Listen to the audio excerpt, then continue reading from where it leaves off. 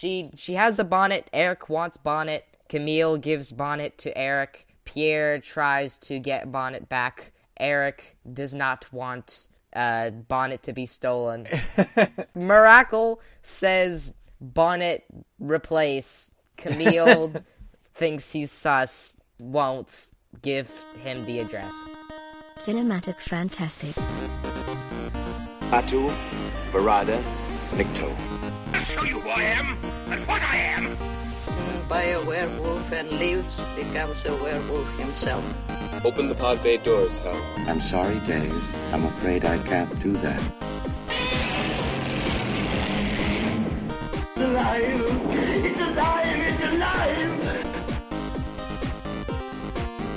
Hello and welcome to the Cinematic Fantastic Podcast. I'm your host, Jason Weatherford. And your other host, William Weatherford. Get ready for opinions, dad jokes, and bad jokes as we watch and review sci-fi and fantasy films from the classics of yesteryear to the new favorites of today. So hello, and welcome to another episode of Cinematic Fantastic. Hi. This should be episode 14. 14. And today we're doing yet another short story like we did the last episode. It's called Murders in the Rue Morgue. It's loosely based off of Edgar Allan Poe's short story, and when we say loosely, we mean it only carries over maybe a small handful of facts from the short story, as far as I can tell. It came out in 1932, but it was planned for a good little bit, at least a year or more before that, for different reasons. So, this is yet another Bela Lugosi picture, made by Universal this time. We're finally returning to the good old Universal movies. Yeah, and I think all the different production companies have something really good to do. And all the movies we've done, I've liked them for at least one reason. I mean, you might say it's like, maybe I'm just trying to be nice, devil's advocate or something. But, right. Well, I mean, another thing that's impressive is that this is the same year. We've been stuck on the same year. So do realize that through all these movies, that there has been so much variation in, quality. I mean, it's kind of like we've been building up in quality. I think so. As we've been going. Think so. Yeah. And that's really interesting, especially in 1 year setting. And these might be in out of order in terms of months. Most definitely, probably so. So yeah, when I created the list, or at least suggested the list, I had no idea which ones came first and didn't. I just kind of chose them based upon the year and what Wikipedia had said was coming. What order they came out. So if I was a little bit wrong in that, I mean, we're not a slave to that at all. We're kind of doing what we feel and do what we want to do. And it's a nice shakeup, instead of, going absolutely chronologically, like those really specific OCD people whatevers. Yes, exactly. Well, I mean, everybody's got a little bit of OCD about something. It just depends upon what level you've got. Is it really crippling or not? In this case, I have OCD about the movie we're going to talk about. So let's talk about the movie. Wow. Okay, so first thing that I would say is that we have a movie where a dark figure named Eric kidnaps a woman and takes her across rooftops. Wait a minute, that's Phantom of the Opera. Okay, no. No, that's not Phantom of the Opera. It's Der Golem. Well, oh, no, yeah. You've forgotten. I forgot. There have been multiple villains even before that. It doesn't matter if you carried on a roof. It's just that they carried I'm sorry. On their shoulders at all. Okay, so a man at He's turned into Santa. A man at a carnival has a human type or humanoid type creature that he is showing, and this dark humanoid type creature, as a sideshow, goes and kidnaps a woman and takes her across a roof. Wait a minute, that's Dr. Caligar. So there's a lot of thing is, why are you saying? Why are you generalizing? It's okay. An ape, guys. It's an ape. Sorry to spoil the story. It's kind of on the poster though, but it's an ape returning to monkey again. Yes, but why are you generalizing that? I don't know. It's a monkey. It's an ape. Just say it's a monkey. Say it's an ape. Just say it's an ape. It's a monkey. Are you happy? Okay. Now, I don't know. I was thinking about what I was going to say for the podcast, and I was thinking, wait a minute. The monkey/ape's name is Eric. So was the Phantom of the Opera. And then because I was thinking we're back in France again. So I was thinking, we're in France again. What are some other similarities to some other things we've done? So I know I'm overgeneralizing, but I really did see some similarities to some things we've done before. You know, a mad doctor talking about evolution. That's like Dr. Moreau. And this guy's name is Dr. Miracle. It's so close. No, I'm kidding. It's very, it's its own thing. I don't mean to overgeneralize. I did enjoy this movie to an extent. I think that I didn't hate it. That's about the best I can say about it to give my opinion of it. It's okay. I don't know what your opinion of it was. And before we go into the production of it, I just wanted to know what you thought. A couple things that I really liked about this movie in particular. Number one. Yeah. Is the writing for Lugosi. Now, Universal really knows how to write Lugosi. I mean, maybe it's just that they're trying to do the same thing they did for Dracula or something, but they really do know how to write him, like, pretty well. So, it's just, like, when you come from something like White Zombie or something else, and then you come back to this one, it's much different writing. Well, remember there's some other connections too, because both, Murder Lejeune had this amazing unibrow, and so does Dr. Miracle. He does not have the amazing mustache and goatee though, but his eyes are still lit with a fire when he talks about Eric. But what I do mean is that just the way that they craft it and like the overall quality is stepped up. Yeah, it is. And they had a little bit of, I'd say, bigger budget than White Zombie did. I would definitely say. Because it's a bigger company. Universal was the really big company these days. Yeah, but it's not Frankenstein or Dracula budget though. But I do think they did spend a little bit more than they did with Dracula, I think, maybe. Another thing I do like is that I really like some of the lines that Pierre gives to profess, like, his love. It's very poetically written. Well, yes, but in a way I kind of was listening to it, sure, it works for, like, a 1930s movie, but I was thinking that stuff just won't fly these days. A lot of ladies you might try those lines on would be rolling their eyes. I mean... For real. So, yeah, it's poetic. I agree. All right, so let's kind of get into it and talk about the making of this movie and some of the actors involved.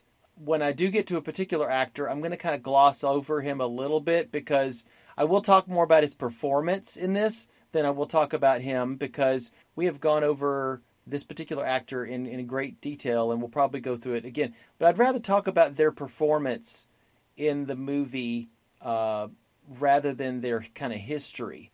And I know you probably know who I'm going to talk about. So, okay, so let's get started.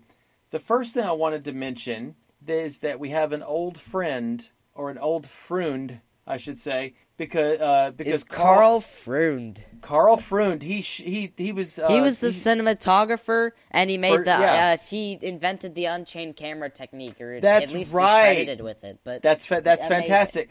He shot Dracula in 1931, and he did Metropolis, which is another really great one. I haven't seen it, but it probably has really great camera effects. So anyway, with Carl Freund, he also directed Boris Karloff in The Mummy in 1932. Which came previous to this. But I wonder if the way that the history of this movie shakes out is that he already had this movie, quote, in the can when he was doing The Mummy, and they just released this after that. I don't know. It depends on the timeline of when it was released. I don't quote me on that. But I do know that he does know how to frame Bela Lugosi really well. In all the shots, and that's just because he's got experience with shooting Bela Lugosi. So you want to talk about the adaptation of this story? I will say, yeah. Originally, the director was it Robert Florey? he wanted to adapt the story of from Edgar Allan Poe. It was probably about 1930 when he got the idea to do it, but he wasn't really attached to a film version of it until after he was going to direct Frankenstein, 1931. And then he was pulled off, and then he went and was like, "Oh, I'm going to do this then." Yeah, James Whale was put on Frankenstein, and thank you for that, because James Whale had his own, kind of eye for Frankenstein. But the thing is, though, that I think they saw the dark elements of it and kind of those horror things. They went, ooh, Dracula and Frankenstein did pretty well. Maybe we'll actually give you your shot and let you do it. Yeah, this director seems pretty much like a Sam Raimi's granddaddy. Oh, yeah, I know what you're referring to. Yeah, although I think Sam Raimi has a horror feel, but with slight comedic elements when it comes to his horror. At least when he's allowed to direct the movie that he's... When he's allowed to direct it. Thank you. All right, so not much of Poe's original story is in the script, which was written by Tom Reed and Dale Van Every. And also there isn't... I think there is not a Dr. Miracle character. Is that right? Yes. That was invented for this. Okay, so originally in the story, it was just a sailor. It was a sailor who brought the ape from Borneo, and the ape saw him, shaving his mustache and whatever. And with a razor blade. So the ape just wanted to be a barber, and then he went out into the world, and then he saw two ladies, and one of them was pretty good for barbering, and then attempted to do so, killing her and striking the whole story. And just so you know, she dies in this movie. Yes, Madame L'Espinay. España. She was saved at the end, but she's actually dead from the beginning of the actual story. Yeah, so it's quite a departure. They wanted to have a romantic interest and also a save the girl ending. Also they wanted a villain. They wanted a Bela Lugosi villain tale. It kind of also removes that interesting element of there was no villain to the story. You can't blame a guy who just brought him from Borneo and then he wandered loose, and you can't blame an ape because an ape is an ape. He has instincts. And you can't blame him for anything. So it's a really interesting quality that it kind of gets rid of in favor of, as I was talking about before, the hero, the villain, and the romantic interest, and it kind of morphs the story into those three characters, and it's got to have those three characters. So that's really interesting. Well, yeah, and then the thing is, it becomes its own thing, its own organism, so to speak. So let's go over kind of, before we talk about a little bit more about Robert Florey and any of the producers or whatever. Well, I'll mention, I don't have to talk about this guy much, but I will say, it's produced by Carl Laemmle Jr., who, loved spending that sweet Universal cash. Remember, he had to have those guys like Irving Thalberg to kind of hold him in check, because Irving Thalberg was the money guy, and he was the producer, and he could he would get the projects kind of going and kind of help spend that money in the right way. But Carl Laemmle Jr. was he got kind of big for his britches, thinking he was all that, and you'll see that he does have a connection to this movie beyond being the producer, and I'll tell you what that is in a minute. Let's go over the cast. Of course, as I mentioned, Bela Lugosi plays Dr. Miracle. This was filmed during the time period after Dracula, and he was kind of typecast at the time. He's also got some more Universal movies coming up, like The Raven, Son of Frankenstein, 1939, where he plays Igor. He was also 1932's White Zombie. We've already covered that one. We've already covered that one. The thing is, from about 34 to about even 55, he was very typecast as either a mad scientist or a mad doctor. And even in this movie, they made him Hungarian for the purpose of, yes, Bela Lugosi is also Hungarian, so it's like, where does this guy's accent come, where does this guy come from? His accent is very Hungarian. And I was just like, but he is Hungarian. He sounds very European, and I was like, yeah, Hungary.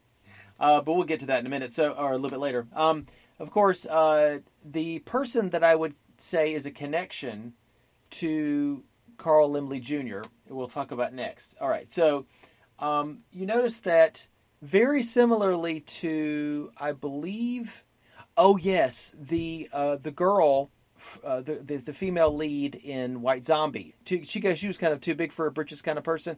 Well, a lot of these actresses, other than Fay Wray, I think Fay Wray actually, I could definitely see some talents there beyond just her beauty. Fay Wray, of course, was in King Kong and Most Dangerous Game. But this is Sydney Fox, plays Mademoiselle Camille L'Espagne.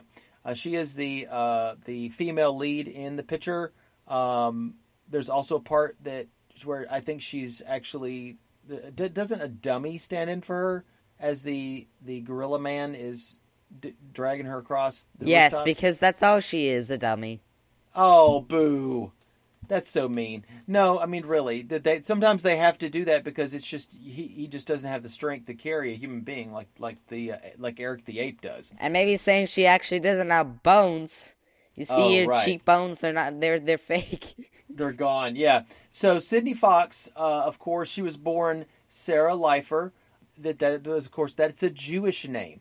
So a lot of actors and actresses would, for different reasons, they would say, well, my name sounds too Jewish. Let's change it. And it's a shame because there's a lot of great Jewish actors and directors that use their birth name, and that's all good for that. But I think that at this time, it was, during the 30s and maybe even during the 40s, I think people were a little bit skittish about letting people know they had Jewish ancestry. I don't know if that's her reasoning why she changed her name. I think maybe it was just because Sydney Fox sounds so much more catchy. And a lot of these people that change their name, their new names do sound more catchy and more like a Hollywood person. Yeah. Because that's kind of the names if you were born in Hollywood, you'd be like that. And they're catchy and they're easy to pronounce, I think. Okay, so she was born in Poland in 1907. In 1911, which would be like when she was 4, she immigrated with her Jewish parents, Rusha Rose and Jacob Leifer, to New York. Then her mother remarried while they were in New York. Second husband was Joseph Fox. That's why her last name's Fox. Whoops. Okay, so she didn't change her name for that. She just changed her name to Sydney. You forgot that detail. I did forget that detail. Yikes. All right, so she had a lot of early stage roles. She did get like a lot of these actors and actresses, they start out in Broadway. I think that she's in a lot of lukewarm kind of performances as far as she's very energetic and she's kind of cute. They're like, oh, she's kind of pretty and very vivacious. That makes up a lot in some people's mind for, the acting that's needed and a lot of stuff. But she did... somebody saw her in a production, and this guy's name was Carl Laemmle Jr. Of course, I didn't know this, but I think Carl Laemmle Jr. has an eye for the ladies. So he saw her and decided to sign her with a multi-year contract. As you know, when you signed up with a multi-year contract for a production studio, you did films mainly for them. Sometimes you do it for outside. It was the studio system. They wanted to keep you, doing films for them. They would constantly have a script for you to read. They'd have the next picture lined up for you, ready to go. Her film debut was alongside Humphrey Bogart, which I have a plan for you to see a Humphrey Bogart movie, if not next season, the season after that. And we don't want to spoil it and tell you what movie you're going to want to do. That'll be a surprise. So she made her debut along Bette Davis. Bette Davis, she is an amazing actress. She got a lot more popular than Sydney Fox, to be honest, and got a lot more juicy roles. And again, you notice that 1930 she debuted in 1931, and very next year she's in Murders in the Rue Morgue, directed by Robert Florey. So let's just put it this way. This is her... I think I can forgive her a little bit for this being her early role. And for what it is, she does okay. I mean, for what she's supposed to do. I forgot to comment on Bela Lugosi's acting in this. I think, honestly, he's the standout. As far as, whenever he talks and whenever he's on screen, you can't take your eyes off him. He's constantly, you can see the wheels turning. But again, I just I think he's like the real standout, and a lot of people agreed. So at the time, all right. So she had a relationship with Carl Laemmle Jr. as his mistress. You've got this side chick, I guess is what people would call her nowadays, a side chick. She was a mistress. It was called a Hollywood open secret, meaning that, everybody knows, but they're not talking about it, is what I'm saying. That's what an open secret. She did get married in 1932 to somebody else, but of course Carl Laemmle Jr. was married to somebody else too, so they're probably doing some little personal meetings on the side. Let's just say that. And so then she died. She did. She died in 1942, about 10 years later, of an overdose of sleeping pills that was ruled an accident, quote. So her performance in this, like, she was really cute. She's just a really cute person. And she was sporting a bonnet all over this movie. And I was just like, that's adorable. I mean, bonnets are traditionally signified for use of, like, babies or such. So maybe it's like she's kind of like a child. Like I don't know. That's actually a fashion thing that women did. The bonnet was a big deal for a long time, William. But it matched her character perfectly well, is what I'm saying. Oh, do you think it kind of... It aided her character, definitely. She was both cute, and she had a cute little bonnet, and it's just amazing. She's just adorable. Yeah, she's sweet. So, now, let's talk about who was sweet on her. And not in real life. I'm talking about in the movie. It's Leon Ames. Also, he was his birth name is Harry Wyckoff. I think he's also been known as Leon Wyckoff in some roles that he's done. He played Pierre Dupin. And I'll comment on that as in the book. There was also a character named Pierre who was also the love interest for Madame L'Espanaye. But they kind of merged that character who was he was basically like a witness kind of person that they checked over, and he was like he sold tobacco. He was like a tobacco seller person. Tobacconist, or whatever you want to call that. Yeah. Tobacconeer.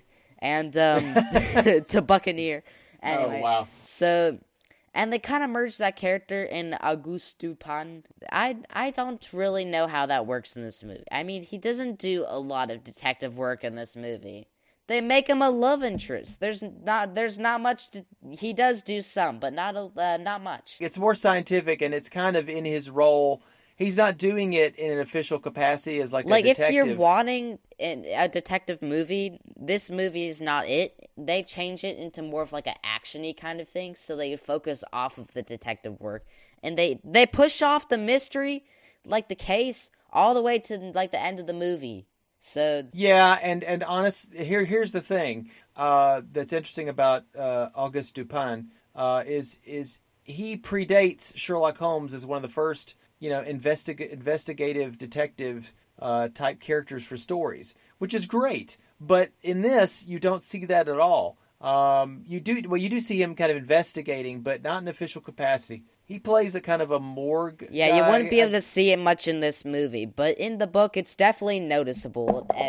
What are they anyway? Because there's a mortician character in this movie, but there's also two. They work in the morgue. What do they really even do? I mean, do they really investigate? So in the book, as a character, he's kind of like he's a detective who does it kind of like amateurish. He does it like for fun. He doesn't get paid and stuff. And another thing that's also portrayed in the book is that the police, contrary to stuff like Sherlock Holmes or whatever, the police are actually kind of like against the detectives, or like a separate party as they're portrayed. And I think that's pretty fun. Why is that? Do they feel like, hey, we're supposed to be the ones solving this crime, even though they're probably doing a terrible job at it? Yeah, that's one of probably tons of factors. That's not at all different. In fact, a lot of times detectives are actually part of the police force. Yeah. The ones that they don't like are private investigators. That's the closest thing I can think of to a detective, but they don't do the same things as a detective. They mainly do a lot of reconnaissance and watching and taking pictures. They're kind of like really low grade spies. I hate to say it, but private investigators, guys, if you're out there and you do private investigating, good on you. But I don't know if really you're the level of somebody who works for the police department or the FBI. I'm just saying.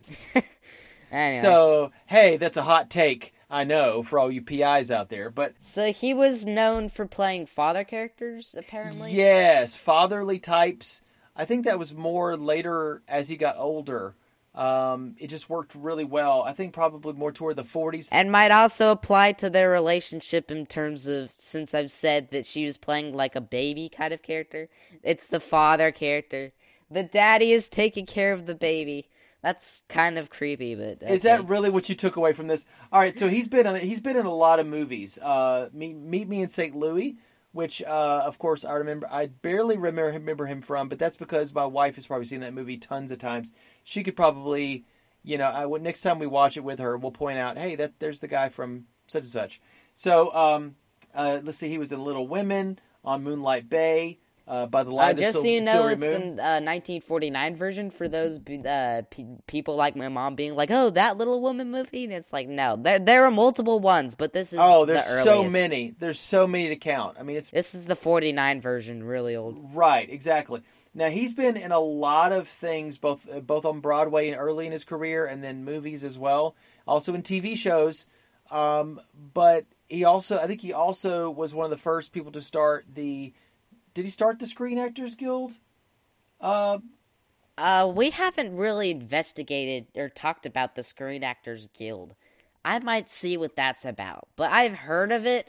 I don't know exactly what it's about, though. Okay, he was one of the founders of the Screen Actors Guild in 1933. The Screen Actors Guild is extremely influential in Hollywood because it's a way for all actors to kind of band together. And if they are mistreated as a group, that they can come together and kind of raise a stink about it. Is it a union in a way? I can't say, but I do know that they call it SAG, SAG or SAG. What they do is they actually have negotiated for the amount of money that you get for playing a role. If you're a member of SAG or whatever. I think that they've agreed if you go and you're in a role in a TV show at a certain period, it may change depending on the decade, but you actually get paid such and such amount of money. You pay your dues to SAG, every year. So I think it is kind of like I would say it's kind of like a union, but not. Does that make sense? It's a guild. It's a guild, and honestly, I've heard it. Talked about so many times that it's such a mainstay in Hollywood that you just kind of throw it off and say, oh, he's just, he just paid his SAG dues or he was a SAG actor, which means that you're going to get a role and you're going to get paid the amount of money that you're supposed to get paid, and then you can negotiate for more, or you could just get paid what SAG the agreed upon amount. Anyway, the thing that I remember, there's something that I remember is in the, I'd say not the early 60s, but kind of. In the early 60s, he was on a TV show that was very near and dear to my heart, which was the Andy Griffith Show. He played a character that I didn't, until I looked at his picture in the show, I was like, oh, he played that guy? So I remember it was a one-time role, and he played kind of a principal or superintendent of a school, who was approving the school play. And what was also another thing from 1960 or 61 that he also was in? That was there was something he was also in, which was in a kidnapping case.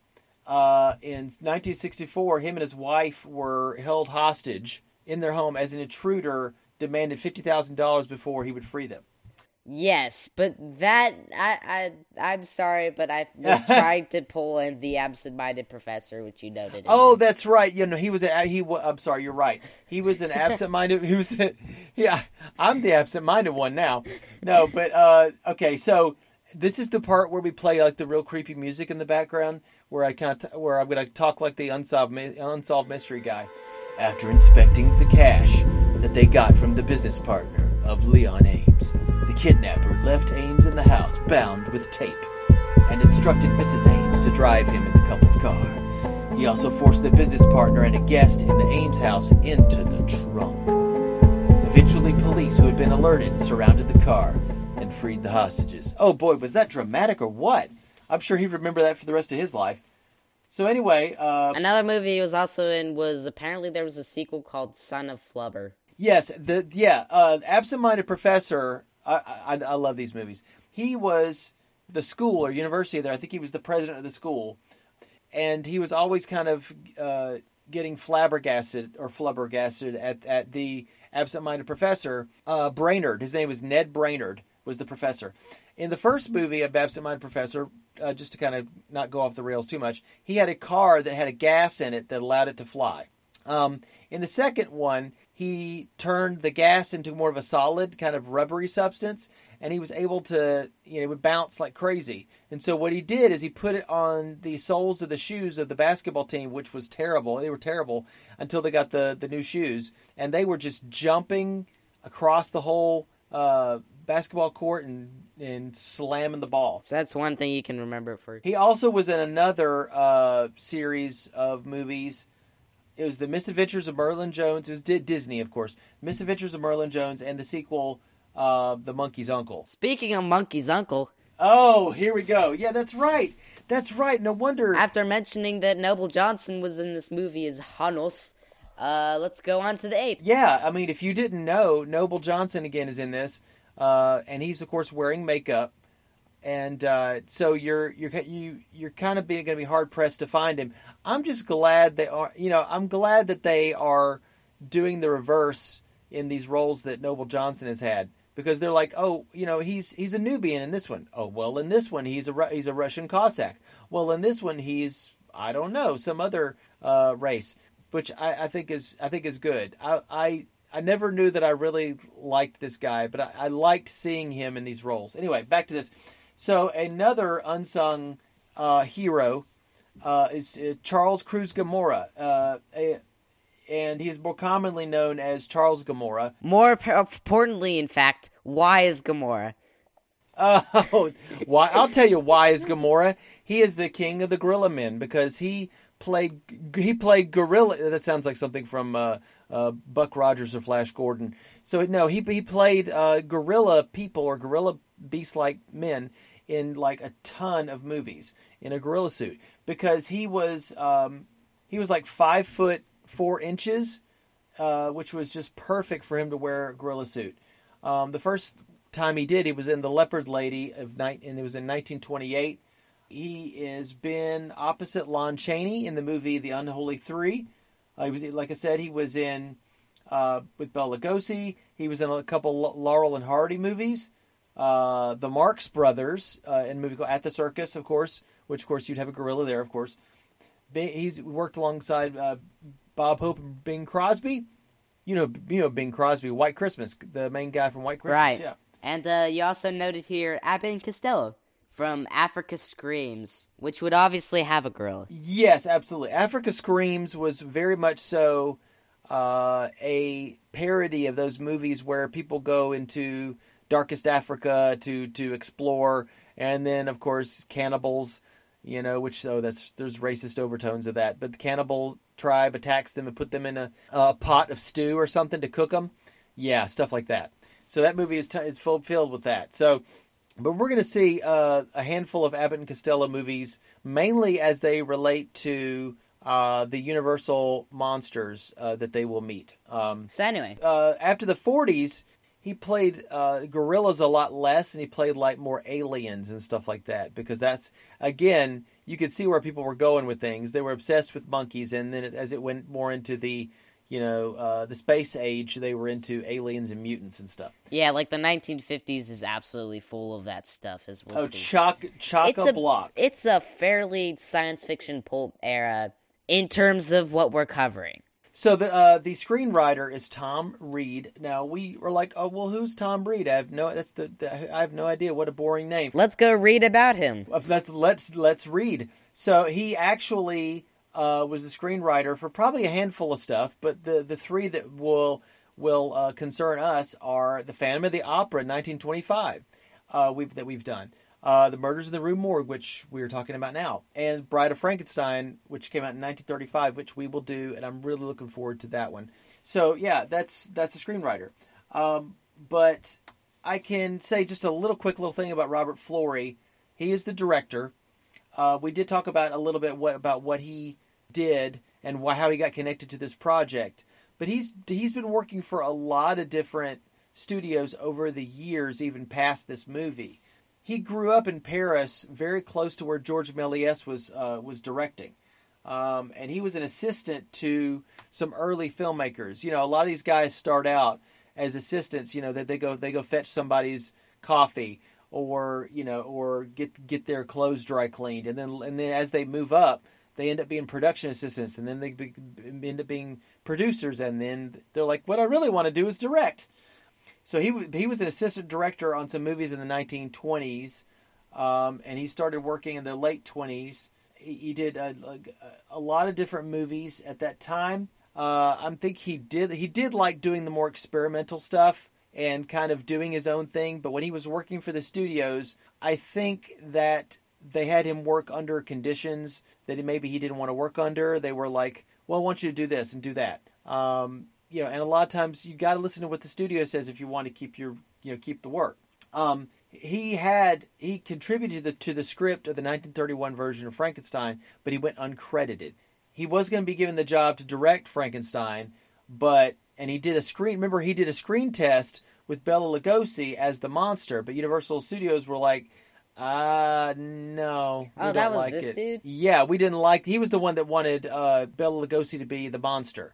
And they went with Boris Karloff instead, which I'm actually very thankful for, because Boris Karloff just nailed it. He knocked it out of the park. I'm sorry. Bela Lugosi does play the monster in Frankenstein versus Wolfman, and he does okay, but honestly, you're really watching it to see these two titans go after each other. I mean, that's what you're watching it for, honestly. When Universal got Florey Murders in the Rue Morgue, he worked with cinematographer Carl Freund, and they worked on the elaborate sets for the movie in the style of Cabinet of Dr. Caligari. They said that that's what they wanted. They were like, let's do 19th century Paris, but seen through a kind of a lens of Caligari. So they were inspired by some of those early German expressionist films, which I thought was nifty. Yeah, the sets in this film are really pretty. They're just they're good. They're pretty good. Chef's kiss, buddy. So after this, he worked for Warner Brothers, Paramount, Columbia, then Warner Brothers again. He was actually burned when he was in a car wreck in 1944. I always like to give those little soap opera little details.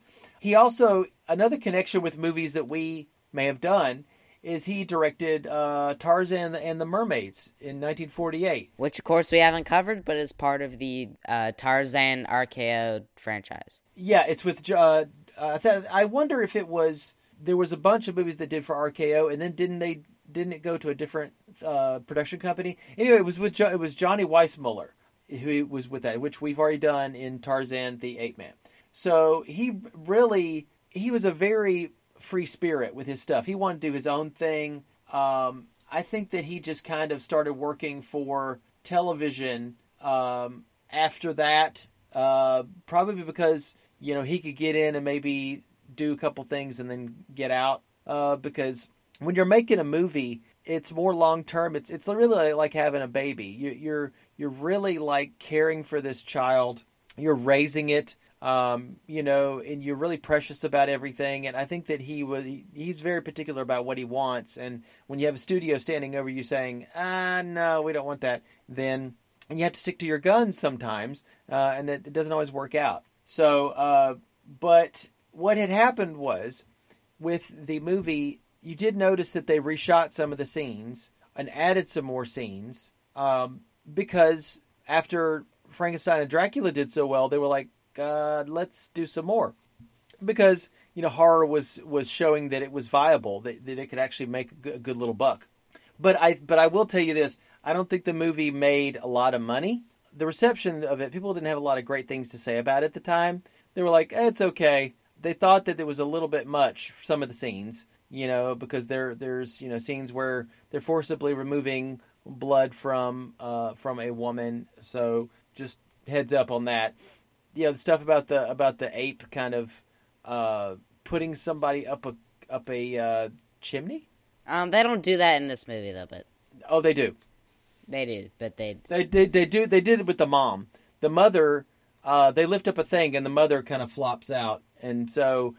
But they don't show her going up the actual chimney, is what I'm saying. No, they show her. She's hanging upside down, and she's in the fireplace. You see, but her not the chimney. Well, the chimney is above the fireplace, so you can't see her. So that's no, you can't see her body in it, but she's stuck in it because you can kind of see her flop a little bit forward. Also, I see that Tom Reed's was in the Twilight Zone, and I wanted to ask if you'd like to watch the Twilight Zone with me sometime.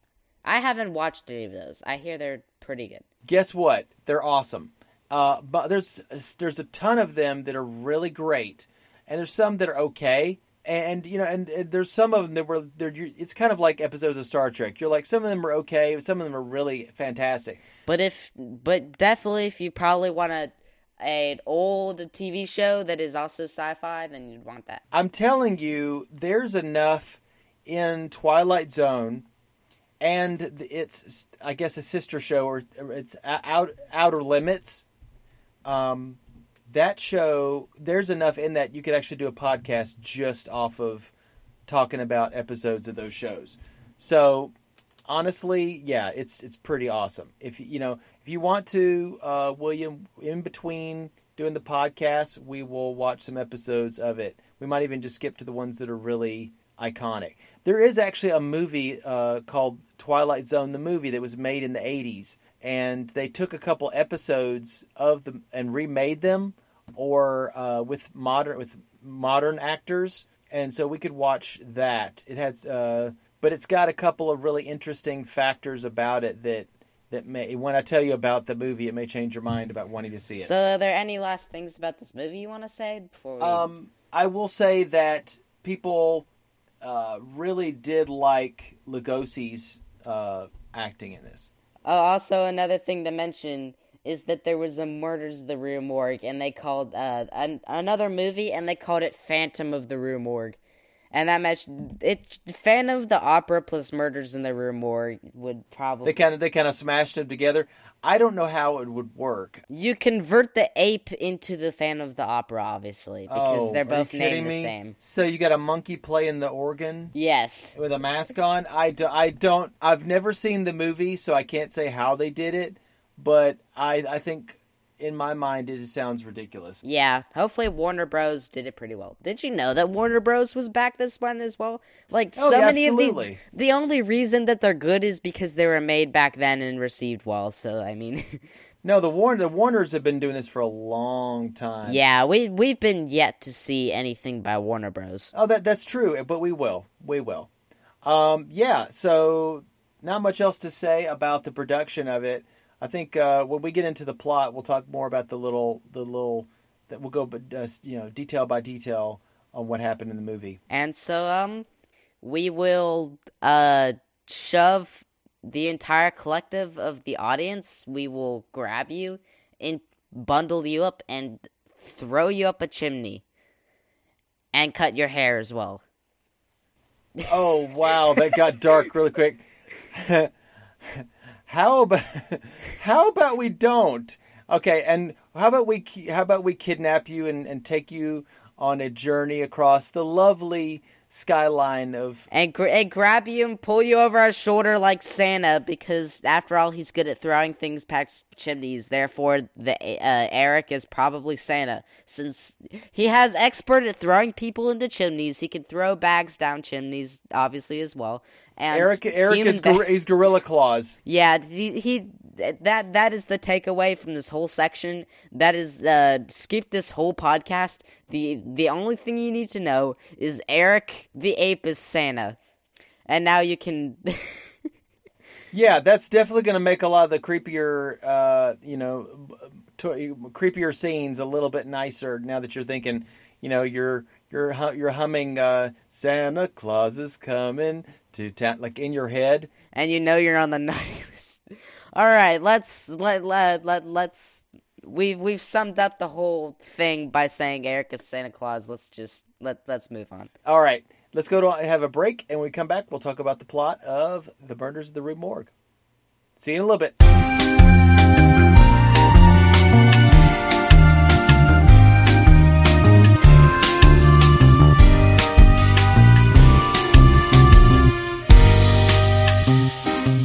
Welcome back, listeners. We are here talking about Murders in the Rue Morgue. A horrible crime has been committed. Well, not yet anyway. The horrible crime has been committed and we must solve it. Because this is a detective picture, after all, with some horror elements. And, as always, written by the fantastic Edgar Allan Poe. And kind of reading through his catalog because Dad gifted me so graciously a best of. Oh. And when I read through it again, I was like, the memories just came back. There was one of them, was about they resurrect a mummy and the mummy reacts to like the modern world. And there's all sorts of stuff. Lot 249? I don't remember exactly what it was called, but there was another one, and it was called Hop Frog. And just by that title, it'll be a fun one to read. And I'm like, all right, Hop Frog, yeah. Edgar Allan Poe has fun sometimes? Yes, I know. A lot of people think that he's depressing all the time, but no, he has not been depressing all the time. He can write a detective story. He can write a story that's for comedy or for children, like Hop Frog. He can do all that stuff. Maybe it's because he went through a depressing stage of life and then he just converted. Well, honestly, he is more famous for his suspense tales and the creepy stuff, to be honest. I do think that Universal Studios and other movie studios, production studios, they did kind of go, okay, literary horror, Dracula, Frankenstein. Remember that guy Edgar Allan Poe from the 1800s? Yeah. Edgar Allan who? Poe. Excuse me, I thought that was a panda that did some ninja moves. No, if we're trying to be... Paired up with a praying mantis. If we're trying to not be Poe, we have to be rich. So if we make films about Poe, it'll make us rich. I will tell you this right now, William. The next ones that come out, let me see if I can name some off the top of my head. And I think maybe they're on our list, maybe they're not. The Raven, not the one with Vincent Price in it. I think this is one. This actually does have Bela Lugosi and Karloff in it. Has nothing to do with the poem The Raven, Nevermore. The other one is The Black Cat, which we are actually doing, and that one has little to nothing at all to do with the Poe story. That is what Universal does. Is that you don't trust it to be exactly like the book or a short story or at all. Yeah. I know a little bit about some of the stories of Poe. The name might just be an allusion toward it, and it might true. It might do something new with it. Who knows? That's fascinating. Yeah. Do not expect Universal to be slavish with their stories when it comes to Edgar Allan Poe. They don't do it really with any of the things that they're basing things on, but there's enough there, at least in Dracula and Frankenstein, and the Invisible Man, literally speaking, so you can kind of find some points of connection. But the Edgar Allan Poe title movies, I think they are Poe's only in title only. There was no Dr. Miracle in the book. All right. So but anyway, the most important thing that we need to do on this podcast is jump into this plot. This nice, juicy plot. We're going to put our teeth in it and all our canines and pre-mortar, whatever. We're going to mix our blood with the blood of this plot and see what happens. See if we get that nice clotting. You'll know what we're talking about when we get to that scene. I'm sorry, I didn't mean to spoil it. Okay, so the first thing that you notice jumping into the movie is that funny thing is that the movie starts with the same cue as The Mummy. Swan Lake and all. And Dracula too. Well, no, that's a different... No? Oh, that one starts with Swan Lake, but this one, it has kind of like a... I'll play it here, but then it jumps into Swan Lake immediately after. Yeah, play it here. Yeah, I can definitely tell a difference. Yeah, it's very slight, but yeah, they did kind of pull that. Mm-hmm. Another very slight thing is that they drew their S's leading in the credits, and I was like, why specifically? Did you want, like... I don't know. Carl Lumbly does not have an S in it, so why? Are you Shrek or something?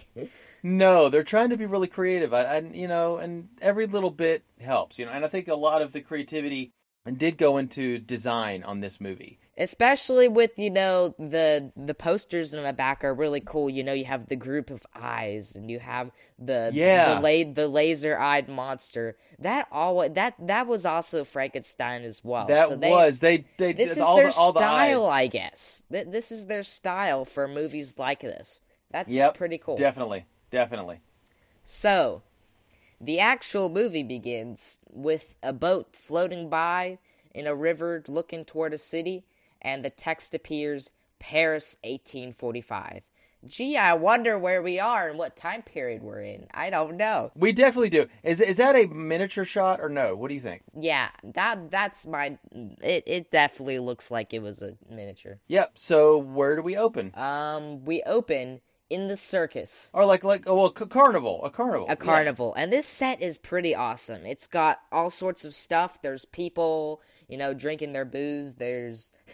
There's swings as well, which were most likely, you realize, the most common form of entertainment, enjoyment then. That's pretty cool. Like, their most common enjoyment was swings. Yeah, and it didn't cost anything. And sometimes a lot of those rides are human-powered. They don't require any... engines or anything like that. It's just somebody pushing it. And back then, they didn't have video games, so, there's nothing better to do but go outside and swing. So, basically, we introduce our two main characters and two not-so-very main characters. Right. We have Pierre Dupin, which, again, they push two characters into each other. They and combined. Then we have Camille L'Espagne and their friends Paul and Mignet, and they go about drinking, they talk, and they notice that there's some Arabian dancers, and there's also some redskins, in quotes, as well, that they're exhibiting, as well as Eric the Ape, of which is the one that they enter, obviously. Yeah, it's interesting that they say, oh, yeah, a strange thing like a beast, and then we have these very strange people that are from exotic places, and we still haven't figured out how to treat foreigners in a very respectful way. Yeah, and thing is, since it's in black and white, who knows if their skin was actually red? How could you tell? I mean, those 1930s kids... I can tell these guys are actually Native Americans. By their facial shape, you can definitely tell that. I mean, it's not like, when you have somebody who's pretending to be African American or something with face paint. I mean, these guys really do look like Native Americans. And it was filmed in America, so they could get those kind of people. But they'd just be like, yeah, stand here while we be racist toward you, huh? Yeah, I mean, I'll tell you, that's the way it is for a lot of people of minorities during this time. But we will see it dissipate gladly. Yeah, we do over time. And when we see that dissipate, we're going to celebrate, right? Yes. Celebrating just like in the circus. Anyways, they enter Miracle's show where he exhibits Eric. And I really do love the personalities displayed in this film because all of their dialogue is like witty. It shows character. And especially some of the serenades that Pierre gives Camille. They're all pretty great. That's why I like the writing in this movie, is because like the characters' dialogue is just so full of personality and wit. Yeah, and some of it is very, modern as in 1932, and some of it is very Poe-ish, so to speak, like the way Poe wrote. And some of that, I think, is due to the actor John Huston. When he was early on in his career, he actually did work on some of the dialogue on that, but he was uncredited, and so, and he, of course, John Huston had his his issues with both the way that America did its thing. I think he moved to another country. I think it's Spain. I'm not sure. But they cut it out a lot, and so he was kind of like, whatever. And so he got uncredited. But this whole carnival thing also reminds me of another film that I saw, The Man Who Laughs, with Conrad Veidt, because he's in a sideshow himself. And so this whole sideshow, and also, you have to say... The Greatest Showman. This is the greatest show. There's some definite connections to Cabinet of Dr. Caligari. I mean, totally. Yeah, like the villains are the exact same. They're circus people who go about... Unfortunately, Dr. Miracle doesn't have Mickey Mouse gloves, but I mean... Right. Even still, they kind of did borrowed some of those ideas. In this scene, doesn't Miracle say, if you're looking for some sideshow freak or some showman here, then go back to the front and ask for your money back, because that's not what I'm here for. He basically says, yeah, I'm doing this sideshow thing to show you this thing, but it's to expose you to the amazing science that I'm going to do, or that I'm experimenting on. And he's like, he really wants people to see what he's doing, and he's very excited by it, but he's a little weird, so he kind of comes off a little weird to them. Is it okay? So Caligari and Miracle are both educated men. They're not just like a carnival barker just saying, hey, come see the dog-faced boy or the bearded lady. There's not just that. They're educated men showing what they're doing to a sideshow audience, but they're letting them know that they're quite a bit more sophisticated than what it may seem. Yeah, so to sum the exhibition up, we're going to play a quote. This film is very quotable, but we're going to play Dr. Miracle talking about the exhibition, the exhibition, and about Eric. I'm Dr. Miracle, monsieur, madame, and I'm not a sideshow charlatan. So if you expect to witness the usual carnival, hocus pocus, just go to the box office and get your money back. I'm not exhibiting a freak, a monstrosity of nature, but a milestone in the development of life. The shadow of Eric Day hangs over us all. The darkness before the dawn of man. Listen to him, brothers and sisters. He's speaking to you.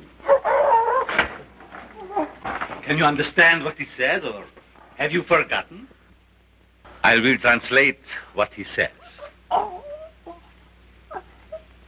My home is in the African jungle, where I lived with my father and my mother, and my brothers and sisters. But I was captured by a band of hairless white apes and carried away to a strange land. I'm in the prime of my strength. And I'm lonely. Here is the story of man in the slime of chaos. There was the seed which rose and grew into the tree of life. Life was motion. Fins changed into wings, wings into ears, and crawling reptiles grew legs. Aeons of ages passed. There came a time when a four-legged thing walked upright. Behold, first man. Do they still burn men for heresy? Then burn me, monsieur. Light the fire. Do you think your little candle will outshine the flame of truth? Do you think these boards and curtains are my whole life? They are only a trap to catch the pennies of fools. My life is consecrated to great experiment. I tell you, I will prove your kinship with the ape. Yeah, I love that. So there are some theories that you can make about Dr. Miracle's actual goal. So it's kind of confusing. Like, he takes the blood of his victims, and some would think that they would, like, inject it into the ape to make it more human, or inject gorilla blood into the woman to change her into an ape. I don't really know. And another theory is that Camille is just supposed to be the mate of Eric. They're supposed to be mated. And that is very confusing. It's all creepy. I mean, whatever you may think, of our relationship, our relationship to primates, we are very similar in many ways, and we share many genetic traits. But you can't just take the blood of one creature and mix it with another and somehow get something crazy like that. It just doesn't work out that way. But anyway, Miracle and Janos are also, they really like their Camille. They're like, they're enchanted, as the Wikipedia says. Well, they say Eric, he says Eric likes her. Yes. So maybe... Well, you could put anything in the mouth of a monkey. That's true. Like a sandwich or a banana. Yeah, or a strange made-up twin language that they have. He's like... he's talking to the monkey, and he's like... It almost sounds like... I wonder if it's like a made-up kind of gibberish version of Hungarian that he made up. I don't have any data to back that up. It's just a theory, a Jason theory. Okay, to set this up, he says that they speak their own language. And this does come up in the book, or the story, and later on in the movie. But he mentions that they have their own language that Miracle knows how to speak. But it sounds like a Hungarian gibberish. Does that jive with you? Does that make sense? Yeah, listen to it again and tell me later on, and tell me he's not speaking like a weird version of Hungarian. It's weird. So Camille, Eric wants Camille's bonnet that she has. She's just a very adorable character. So she has a bonnet. Eric wants bonnet. Camille gives bonnet to Eric. Pierre tries to get bonnet back. Eric does not want bonnet to be stolen. Miracle says bonnet replace. Camille thinks he's sus, won't give him the address. Okay, with that, Eric does not like other males intruding on his territory, being interested in Camille, and chokes Pierre out. I mean, a lot.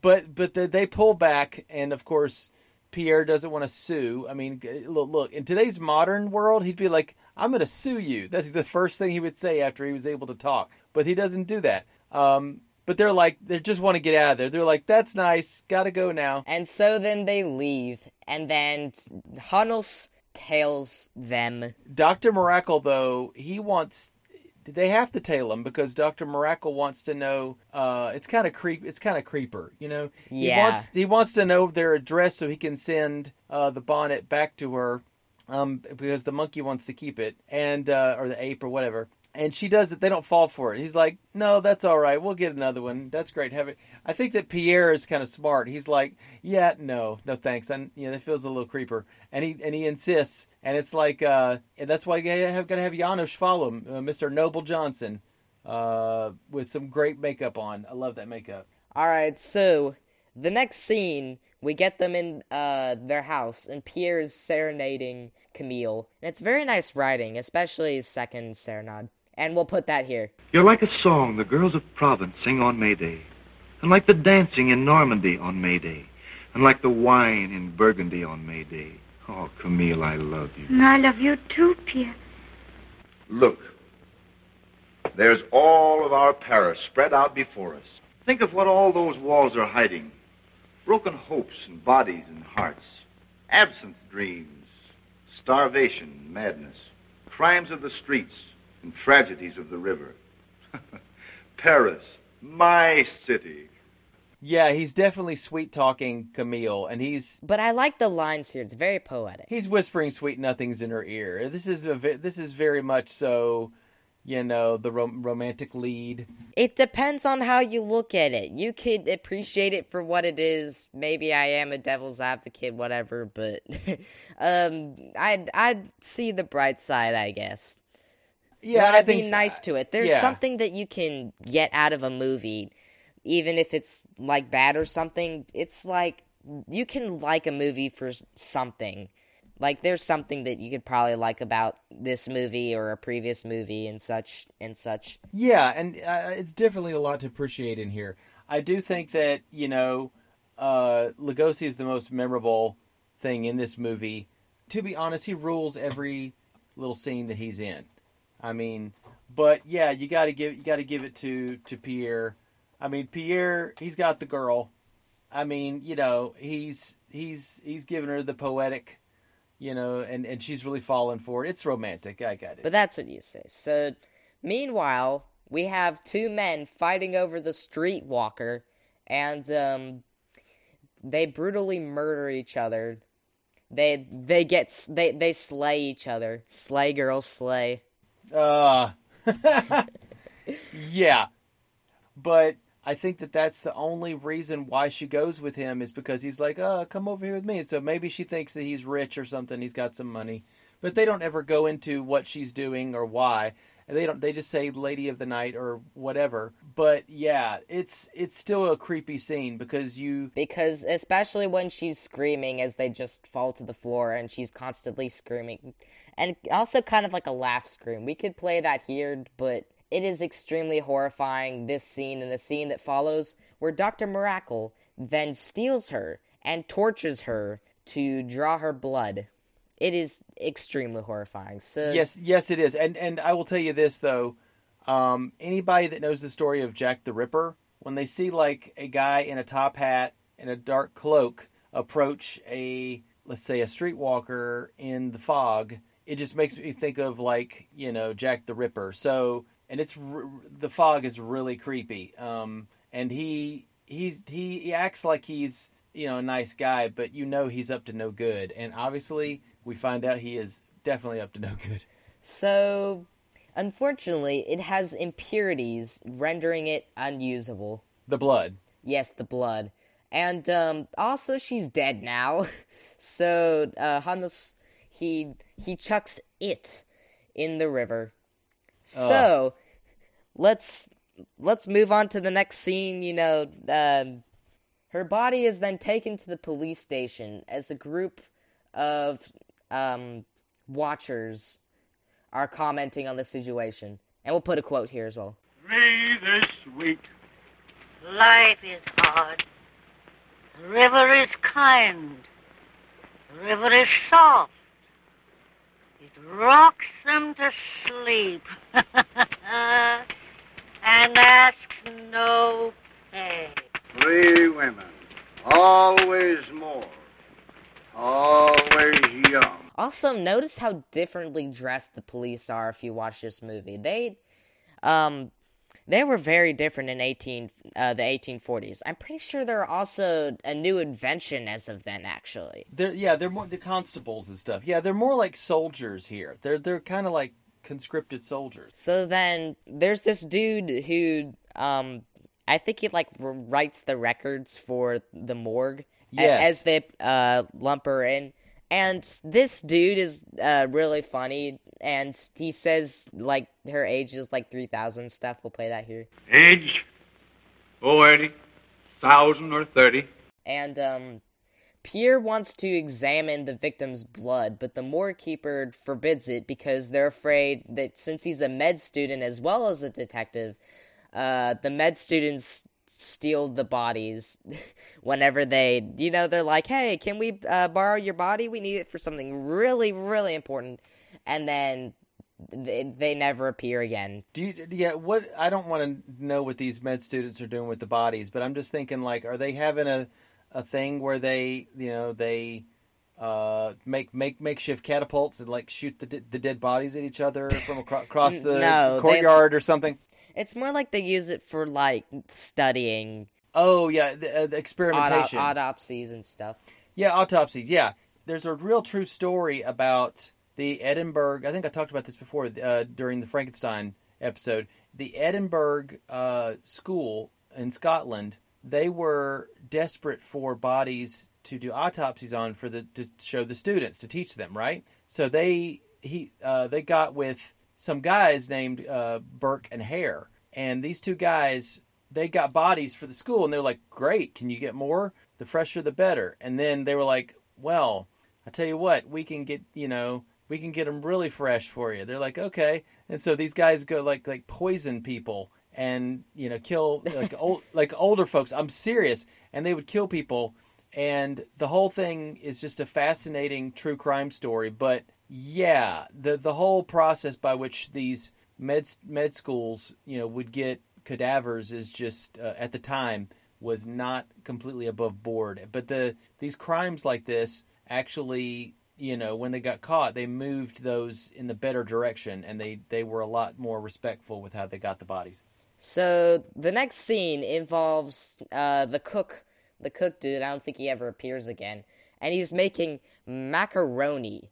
It's more like spaghetti, but Pierre's too busy discovering a foreign substance in the victim's blood to eat.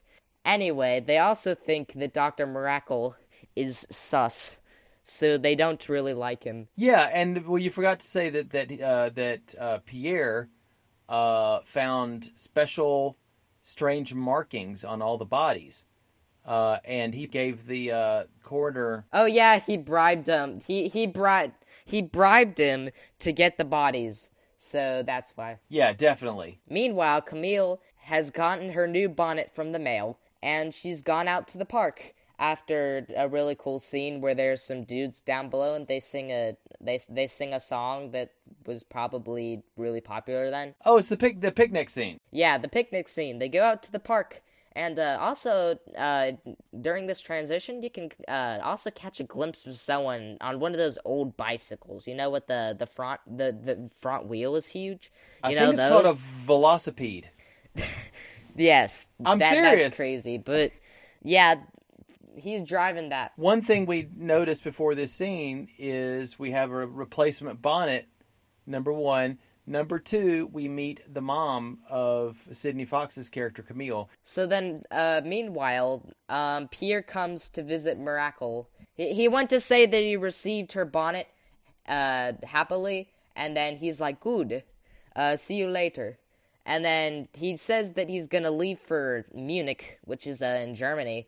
But then when he exits, the mover guys, he's like, "Hey, he's staying in Paris. Don't move any of that." And then he's like, that's sus. He just lied to me, right? And he just lied to me. So then Miracle, instead of leaving for Germany, he then visits Camille's house, and then comes and asks because Eric likes Camille so much to go visit Eric.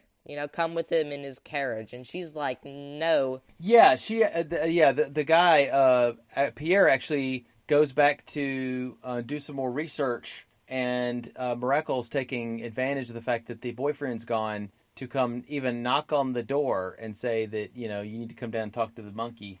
Since she refuses, Miracle then sends Eric to kidnap her because Miracle must have her blood. And now we begin the segment of the story where Larry does not sing a silly song, but right. We begin the segment upon which this is the only part that appears in the short story. That's creepy. Right. Is there a scene in the short story where Pierre is looking at two books with pictures of blood cells, and one says gorilla blood and the other one says human blood, and he goes, "Oh, I get it." Yes. Anyway. There's a ton of stuff that doesn't appear in the movie. Like, in particular, the book has a really long intro describing, like, rational thought and deduction for a long time, and it's just, like, a huge analysis. So that's right for cutting, but also... Yeah, but it's awesome because of the influence that it had on even... future detective I recommend work. You go read it. It's a pretty good read. Anyway. Yeah, but read it as a detective story, not necessarily as the horror story that Universal would want you to have it be taken as. Pierre then arrives at Camille's house to see that she is screaming. Or rather hear, because I'm dumb. Anyway, he tries to enter the room, but the room is locked. The gorilla has invaded into her room, and the murder is happening. what I think is crazy is everybody else comes out of their house and watches him try to bang down the door. Yet, and you'll probably get into this, but they say something, with their witnessing of this whole thing that doesn't make any sense. They must not like Pierre or something because, anyway. So all these people come out. The police. Yeah. And they arrest Pierre because neither Camille nor her mother are present. They don't know where they are. They don't know what happened to them. They just know Pierre is there and that there were screams. Well, there's another thing there's a kind of a lengthy scene in here where I don't know if it's played for comedic effect or what, but one guy says that he heard someone inside the room speaking Danish. No, it's German. No, it's Italian. The Italian. Yes, that is also in the book. That is the thing that's in the book. I'm glad they kept that. He's interviewing the witnesses. He's like, in the book he says, I know definitely one person was French, but another one was Italian. No, it's German. No, it's Danish. No, it is Spanish. And in this one, instead of the presence of a French man, instead they said that they heard her screaming and then a voice. But they could not tell what this foreign language is. And he then proves that Eric is the culprit by then finding Camille's mother's dead body's hand in the fireplace, which just happens to have ape fur. And then Pierre says it is obviously Eric. Though there was much more evidence that was much better in the book, that is, because, you could be like, well, the foreign language was an ape. That would obviously make sense. And you see these strangle marks on Camille's body. As you can see, these cannot have been made with a human. And that's how they, kind of prove it. And that's what I like the short story for. And that is the end of the part that is in the book. Thank you. And now back to your regularly scheduled program of the murders of the Rue Morgue. Of Dr. Miracle. He has her blood, and Eric is eager for injection. At least that's what I think. Injection. Right. Her blood is perfect. Then, the police, along with Pierre, since they definitely know it's Miracle's ape, they get to his hideout, and Eric then turns against Miracle and violently strangles him. So, the shadows tell the story instead of seeing it actually happen. So it's horrifying when you see him just get absolutely demolished. Yeah. So, when the police then arrive, Eric then grabs Camille and climbs the ladder up to the rooftops, and the police chase him from exiting outside, and there's a crowd in commotion, and they arise, and the police... They also have planes.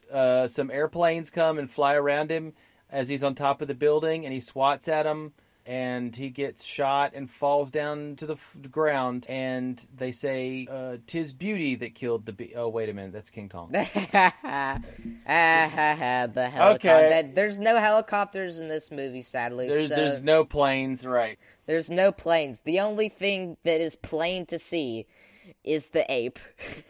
Yes. So the police then corner Eric on the rooftops of a small dockside house. Eric then confronts Pierre on the rooftop, and then Pierre shoots Eric, and the ape falls, saving Camille from peril. And that's how it ends. Well, I'm not used to summing it up as much as I have, honestly, but, well, that's that. Yeah, that's a pretty good summation. I mean, at the very end... they do have a little tail scene on the end of this where you kind of have a mirror of the earlier scene with the coroner guy, where the guy's saying, the death of the woman. He's saying, what was the death? Oh, and he actually knows what the death is. It was like, it's by an ape. So is he talking about Miracle's body? Yeah, because he says death by ape. Yes. And that's the end of the movie. We got the credits roll. But Eric, we hardly knew ye. I'm sorry that you're not as iconic an ape as Mighty Joe Young and King Kong. But you will live in our hearts for your fat stomach. Oh, boy. Well, see, look, it's not his fault that the bananas that he was probably getting. He wasn't probably. How do we even know that Miracle was feeding him bananas?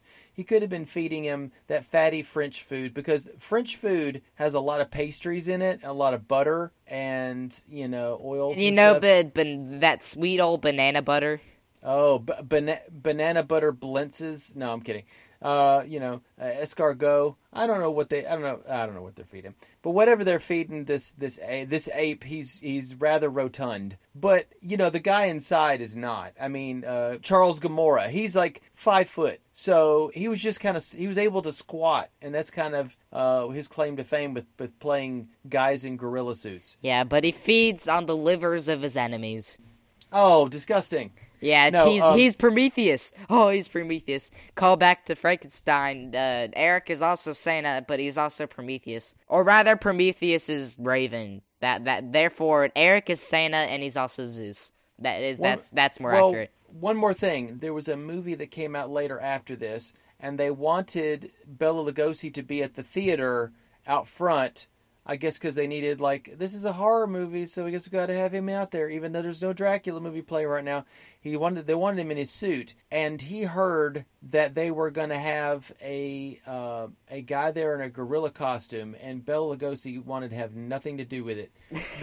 The reason why, I will tell you this, the reason why is for some reason, Bela Lugosi has this thing with gorillas, because, and we'll see this going forward. I mean, he's got Murders in the Rue Morgue. There's a movie called The Ape Man, I think, where Bela Lugosi is turning to a monkey himself. Yeah, go figure. And there's one called, I kid you not, Bela Lugosi meets a Brooklyn gorilla. I'm telling you, that's why that's like apparently in Portugal there was a lost movie, and it's called Batman versus Dracula.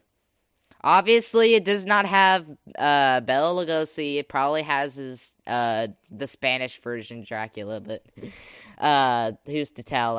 It's Portugal. Portugal is not Mexico. Portugal is Portugal gonna do what Portugal gonna do? Yeah, but many people would have liked to have seen it, especially since it's probably like one of the earliest spoof movies ever. There was a time when I think there was actually an animated film called Batman versus Dracula, and it was based upon a reboot of the Batman cartoon that they did, and it had a very slightly different style, and it was better than it had any right to be. But the Batman versus Dracula story was it was okay. But yeah, that actually did show up in the comic books and in animated form. But it's probably not the same movie as what you're talking about. They probably was a bootleg kind of thing as things go. This episode has been fun. This episode has been fun. And the thing is, though, we are going to see some more films with Bela Lugosi going forward, as well as Boris Karloff, for quite a while. And we're going to see some more about apes. Both, this is just the way the 40s, kind of turned out. Lots of monkey movies, and Bela Lugosi was in probably more of those movies than he would have liked to admit. But he just kept returning to monkey. Yep, so what do you think that Eric would be singing when he's falling into the water? Oh, is this a joke, or do you really want my honest opinion? Which Christmas song would he be singing? Oh, no. Oh. I don't think I'm going to guess. I'm going to let you just have the last word. It would obviously be... You better have a good one. That's why I asked you. I can't think of it. No, I kept thinking when you were saying Santa Claus, like, here comes Eric Claus, here comes Eric Claus, right down Eric Claus Lane. I don't know. Maybe Grandma got run over by a ape man.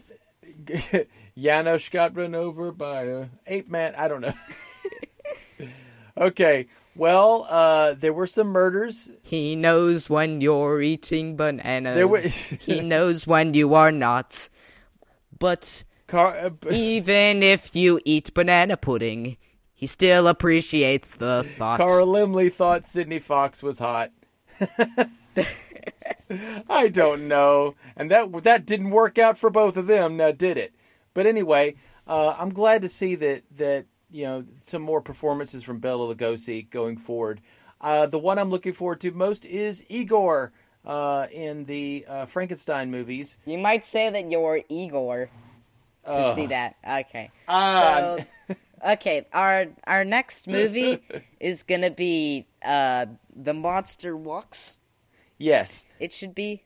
I've never heard of it. It definitely sounds like one of those classic, cheesy movies where it's... I think it's more on the line of cheese than it is the line of classic. And I think that I have this feeling that... Thing is it Camembert or Blue? No one will know. It's Gruyere.